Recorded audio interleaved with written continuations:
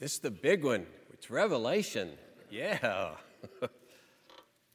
I've got 100 charts to bring out. It's just going to be great. No, not really. Our reading, if you're using the Pew Bible, page 1028.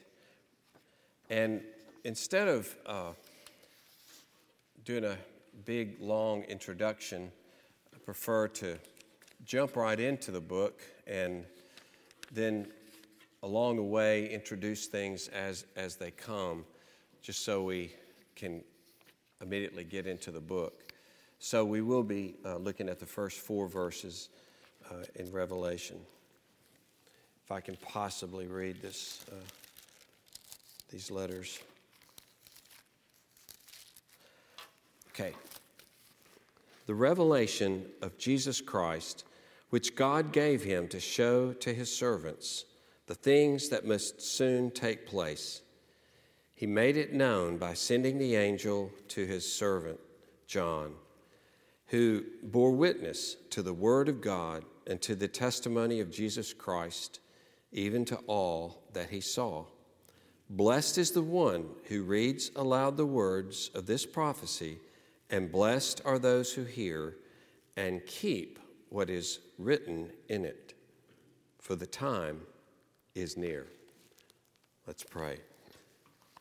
Lord, give us grace as we come to this incredible word, that we will grow from it, that, Lord, we, as John commands us, will keep it. Lord, may it comfort us and strengthen us to stand against the evils of persecution and pleasure and perverted teaching that the church will ever face in this world. Give us insight, Lord, to the true story of our reigning King Jesus, who is bringing all things to his ordained conclusion in the destruction of evil and the rescue of his people in perfect joy forever. Oh Lord, encourage us by this wonderful book that you've given to us through John the Apostle. And Lord, bless it by your Holy Spirit, we pray. In Jesus' name, amen. This is a book that I taught in Sunday school 2012. I spent a whole summer on it, and we have in our former church, we have a lecture hall with a big whiteboard, and it's just a place where you go to town, in teaching.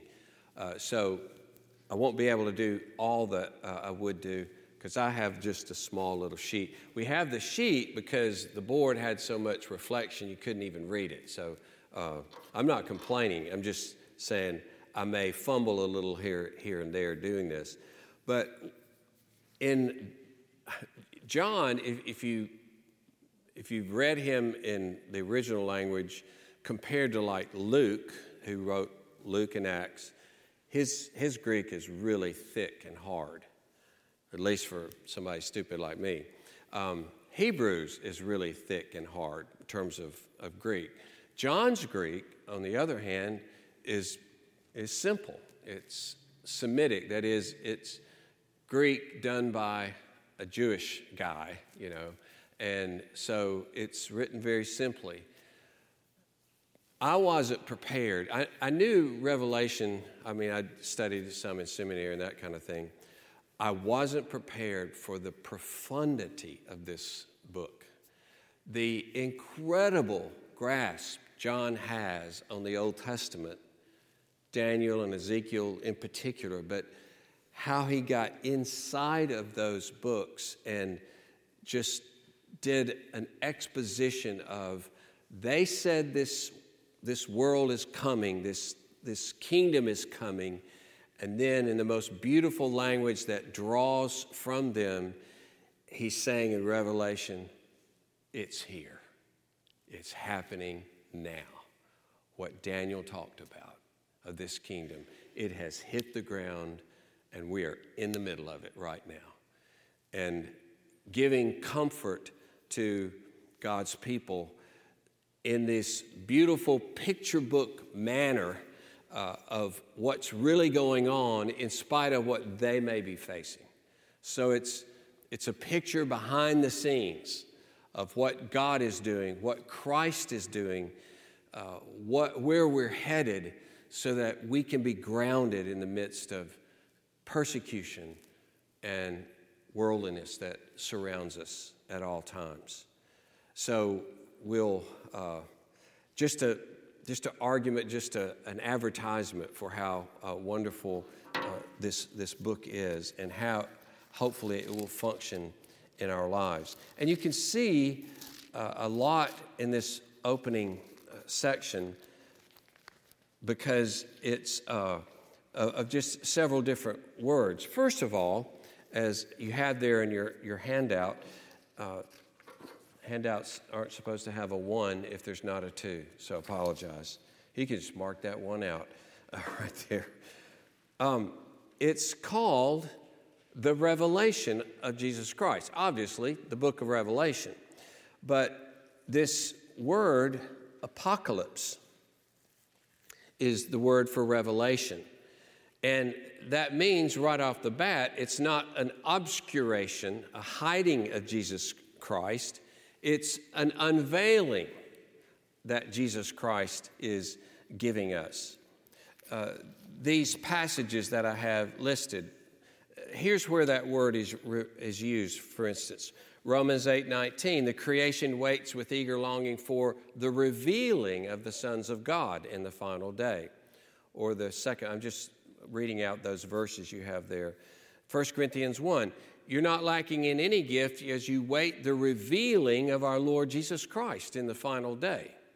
That's not going to be a hiding of Jesus Christ. It's going to be the revealing of Jesus Christ. Or 2 Thess there, to grant relief to you who are afflicted, as well to us when the Lord Jesus is revealed from heaven with his mighty angels. 1 Peter 1 speaks of the revelation of Jesus Christ. 1 Peter 1:13, the revelation of Jesus Christ. Or 1 Peter 4, be glad when his glory is revealed. So Jesus is not hiding anything from us, but he's revealing to his servants what must soon take place.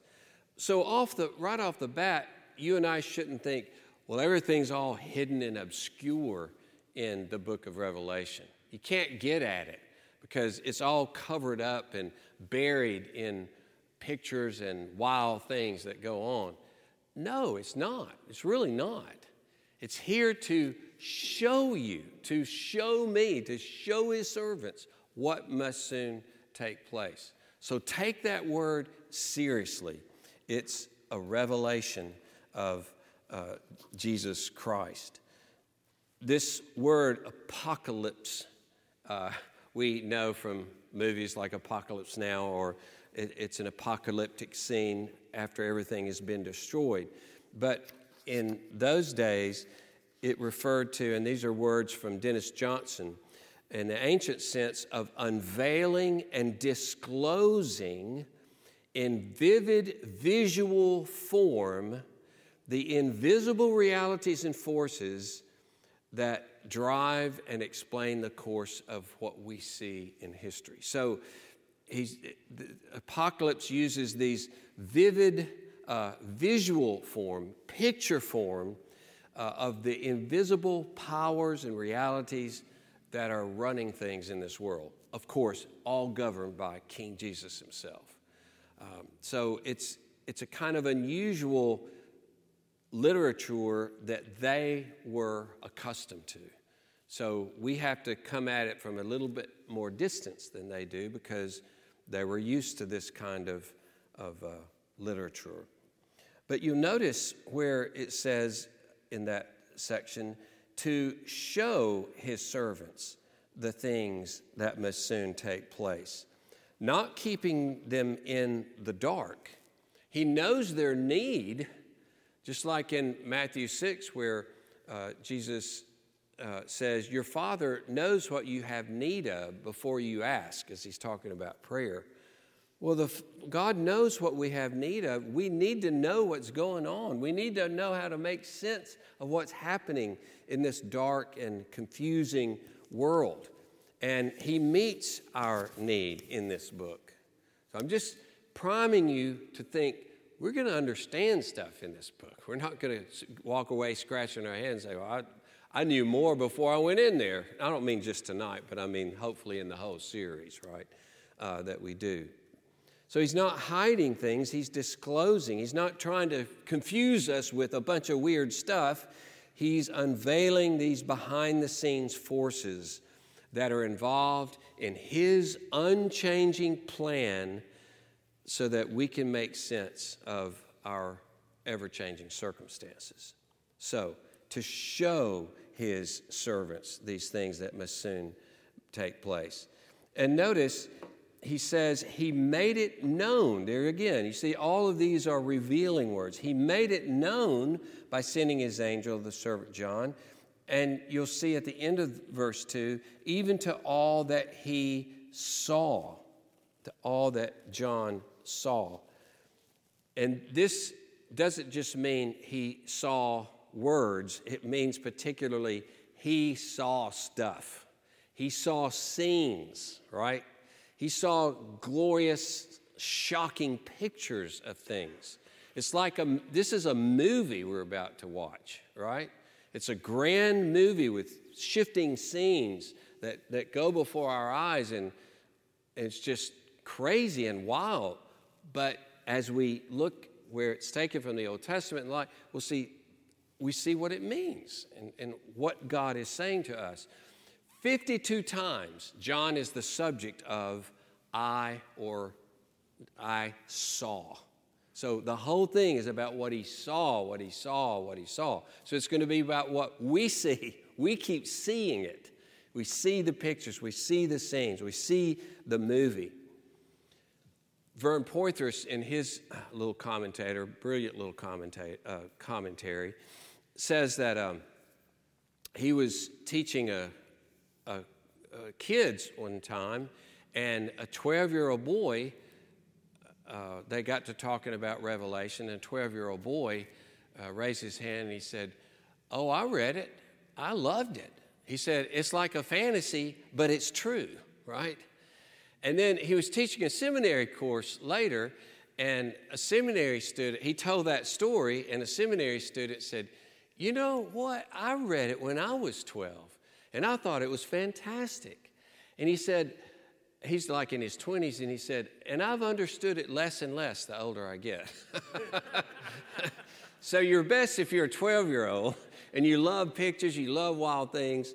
So some of us may have to work harder at that. But it's obvious, the point Poythress is making, you can understand this book. A 12-year-old can understand this book.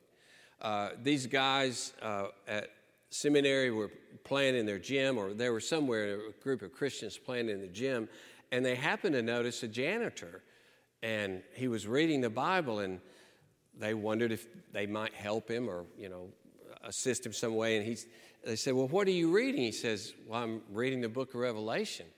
And they thought, oh, poor thing, "Well, have you learned anything from it?" He says, "Oh, yeah, Jesus is going to win." He got that.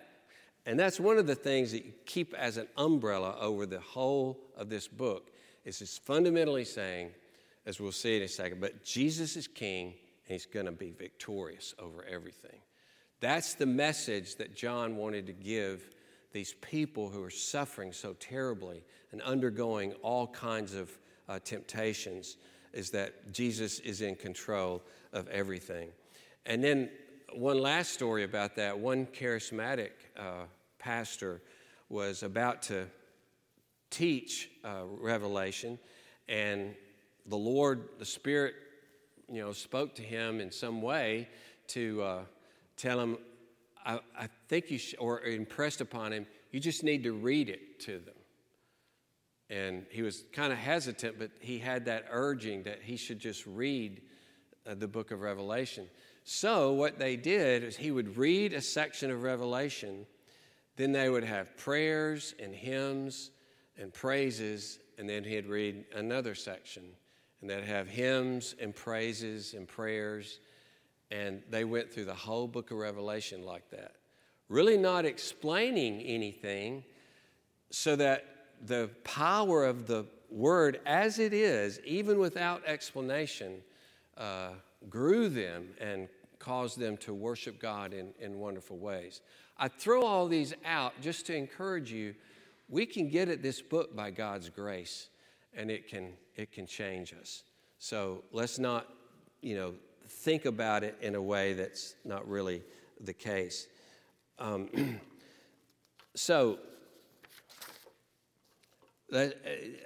Another thing along those lines is not to get bogged down on details, but the overall story. And I have that there for you. Jesus rules history. He will destroy all evil. He will rescue his people and bring them into everlasting joy. Okay, let us pray. But that's the book, right? That is the book. Probably every thread basically is bound up in that. We'll see in chapters 4 and 5 that he has given the scroll. He's the only one worthy because he's the one who has died and shed his blood for his people. And so he is the worthy one who can rule the world. And then you see the final denouement in chapter 19 and 20, where he finally completely defeats all forces. Now, just throw this in. This is something that you look forward to as we go through Revelation. It goes through cycles so that we go through the whole of human history, and then we go back through the whole of human history at least 4 times. Some would say 5, but at least that many times.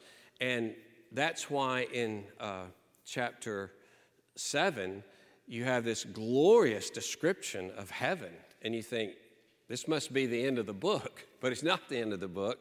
So the descriptions of heaven at the end of each cycle just get bigger and bigger, and finally you're into chapter 21 and 22.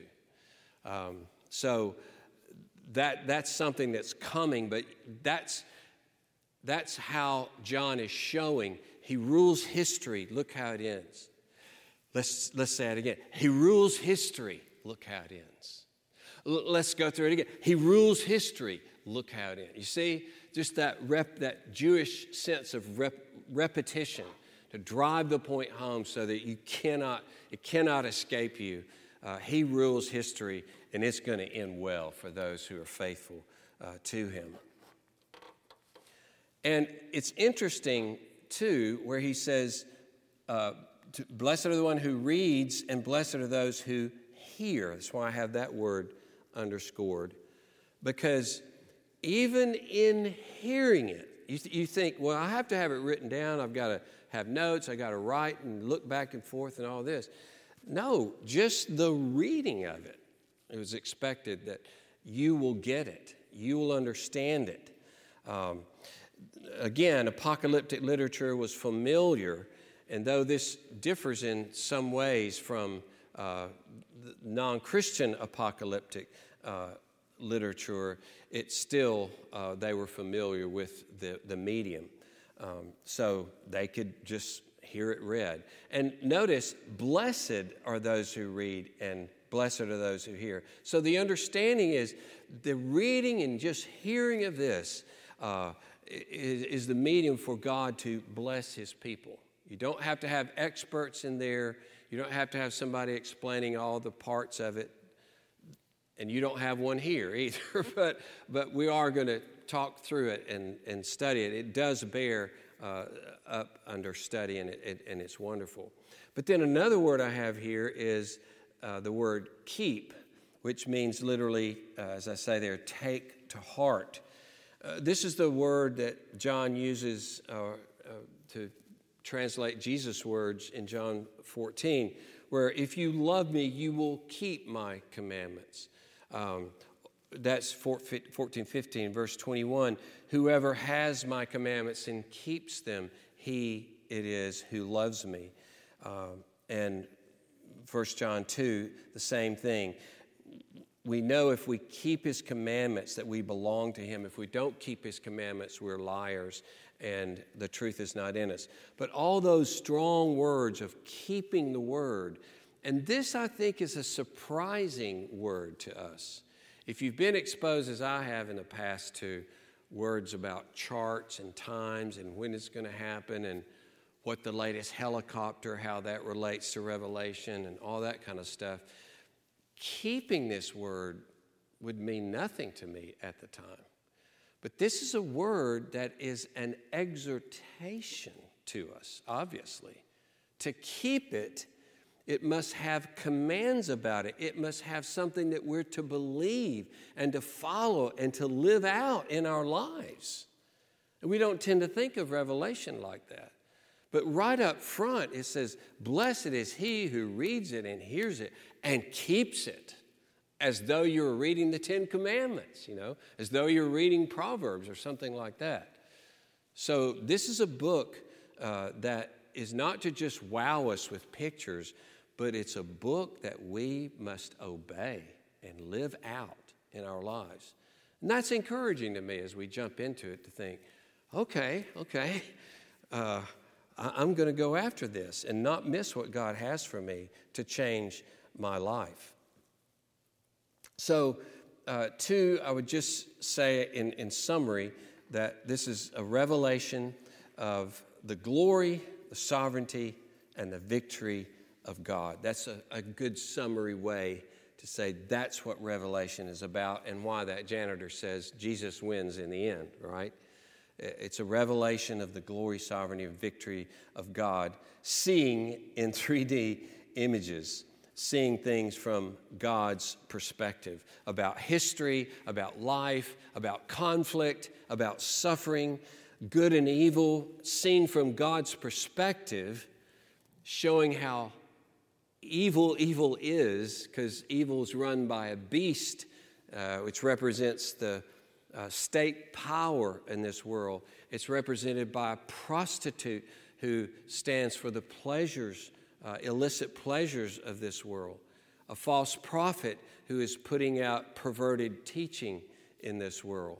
So we're inundated, with all these attacks that are pictured so vividly to show us how dangerous they are, how destructive they are, how full of evil, and how controlled by the evil one they are.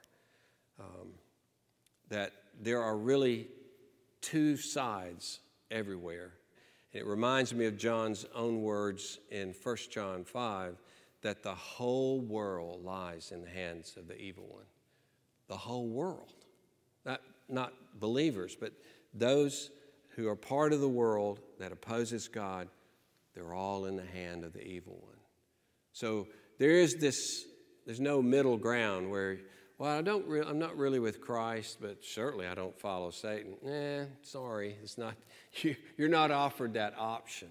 You've got two rulers in this world, and Revelation really makes that vivid and graphic for us. And in so doing, it helps steel us believers against those forces, because it's like the evil is stripped away and you're shocked by it and you realize, gosh, my temptations are connected to that. They're not innocent. They're terrible. So it's very good for us in that regard. Also, Revelation, in revealing God's glory, will reveal, it's kind of like symbols in motion throughout the book, and they reveal constant paradoxes where on the ground we look like the battered trash of the world that's getting killed every which way, and yet we're the future kings and queens of the world. And evil forces seem so strong, but in the end, they're just tossed in a fire and burned up, So it becomes clear who's who, you see, in this story. And it turns things that look upside down to us as we look around right side up so that we can see them. And we see them vividly in these pictures that are offered to us. These these are the four basic interpretive approaches to Revelation.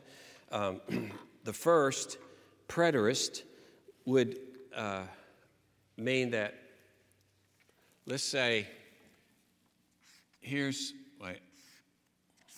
tell that I need to draw bigger. All right. 70 AD is a big event because this is the fall of Jerusalem, okay? And then we'll say all of history until the coming of Christ. So preterists think that Revelation, this may seem weird to us, but Revelation is basically describing what happened in the first century. And this is not a rare but very common view.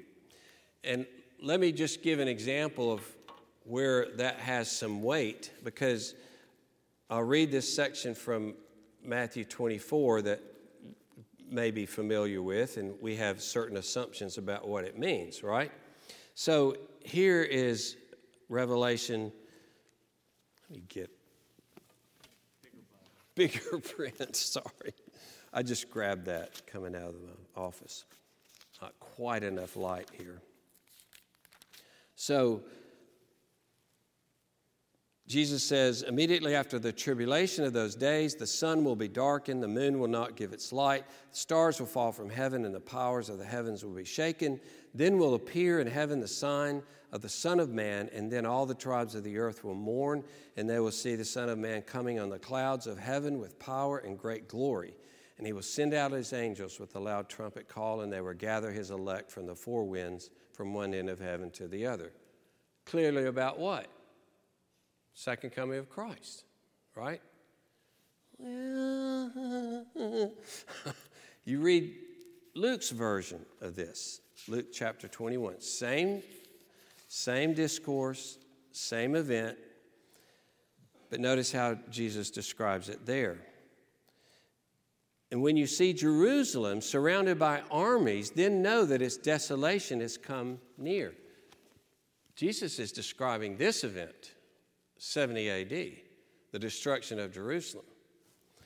And he says, let those who are in Judea flee to the mountains. Don't run into the city, because the city is doomed. That's the tendency. We've got to get in the city and get behind the protective walls. You get out of there. And it is true that Christians fled the area because of what Jesus had said. These are days of vengeance, etc. And then he says, and there will be signs in sun and moon and stars, and the earth distress of nations because of the roaring of the sea and the waves, people fainting. They will see the Son of Man coming in a cloud with power and great glory. What?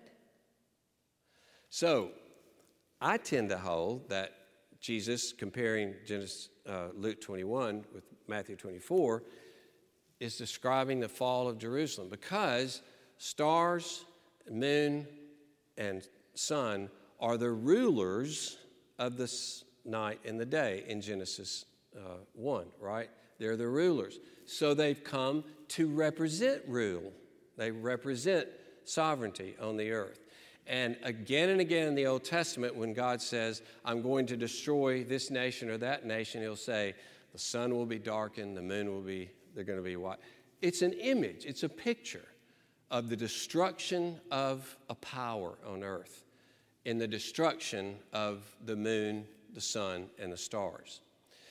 So, not arguing for this particularly for Revelation, but just showing it's not maybe as easy as we might think.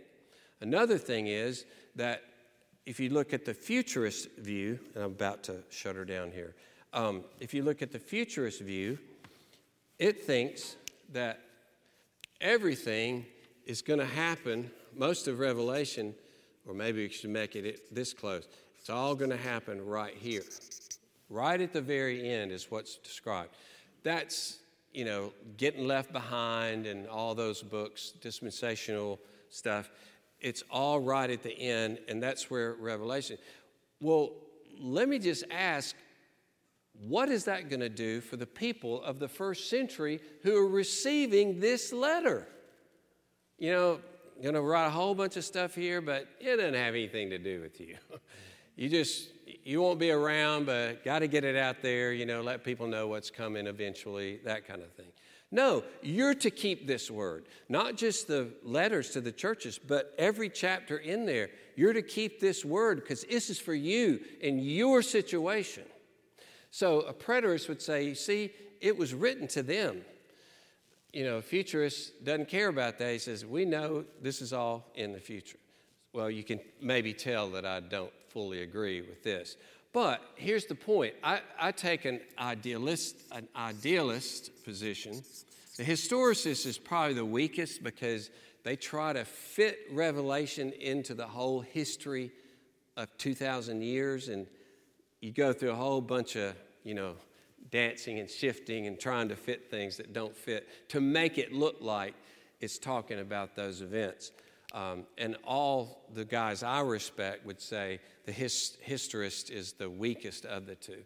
But idealist, as it says here, that the visions represent principles that always apply to God's people.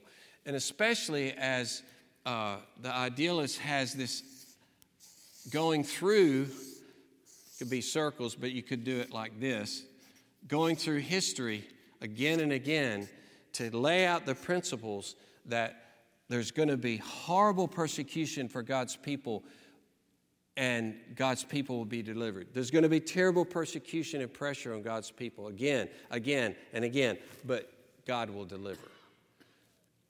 So it applies to all God's people at all times, but we recognize it applied to the first century, and we recognize it does have things that pertain to the very end of time, like in chapter 19, or at the end of each of these cycles, see? At the end of each of these cycles, you kind of get to this period. But that's not all that it's about. So we'll, as it's unfolded, we'll get into further how we approach Revelation. But I just want to leave you with these things of the glory of God that we're going to see, the glory of Christ's reign, the reality of what God's people face in this world, but the security that as we entrust ourselves to Jesus Christ, again and again, as it says in the letters, he who overcomes, every letter, he who overcomes. So it's a whole book written to persecuted, suffering believers to continue to entrust yourself to Christ because he rules. He rules. Don't give in to these temptations because they're all going to be cast in the lake of fire in the end. Continue to entrust yourself to Jesus Christ. Well, let us pray. Oh, Lord, thank you for this book. Thank you for the opportunity we have to study this. And Lord, may we hear it and may we keep it. Lord, may we be encouraged by it. May we be built up in the vision of Jesus Christ that is in this book. Lord, may we be warned by it. May we conform our lives all the more to the ways of our glorious King, Jesus Christ. Bless us. For your name's sake we pray. Amen.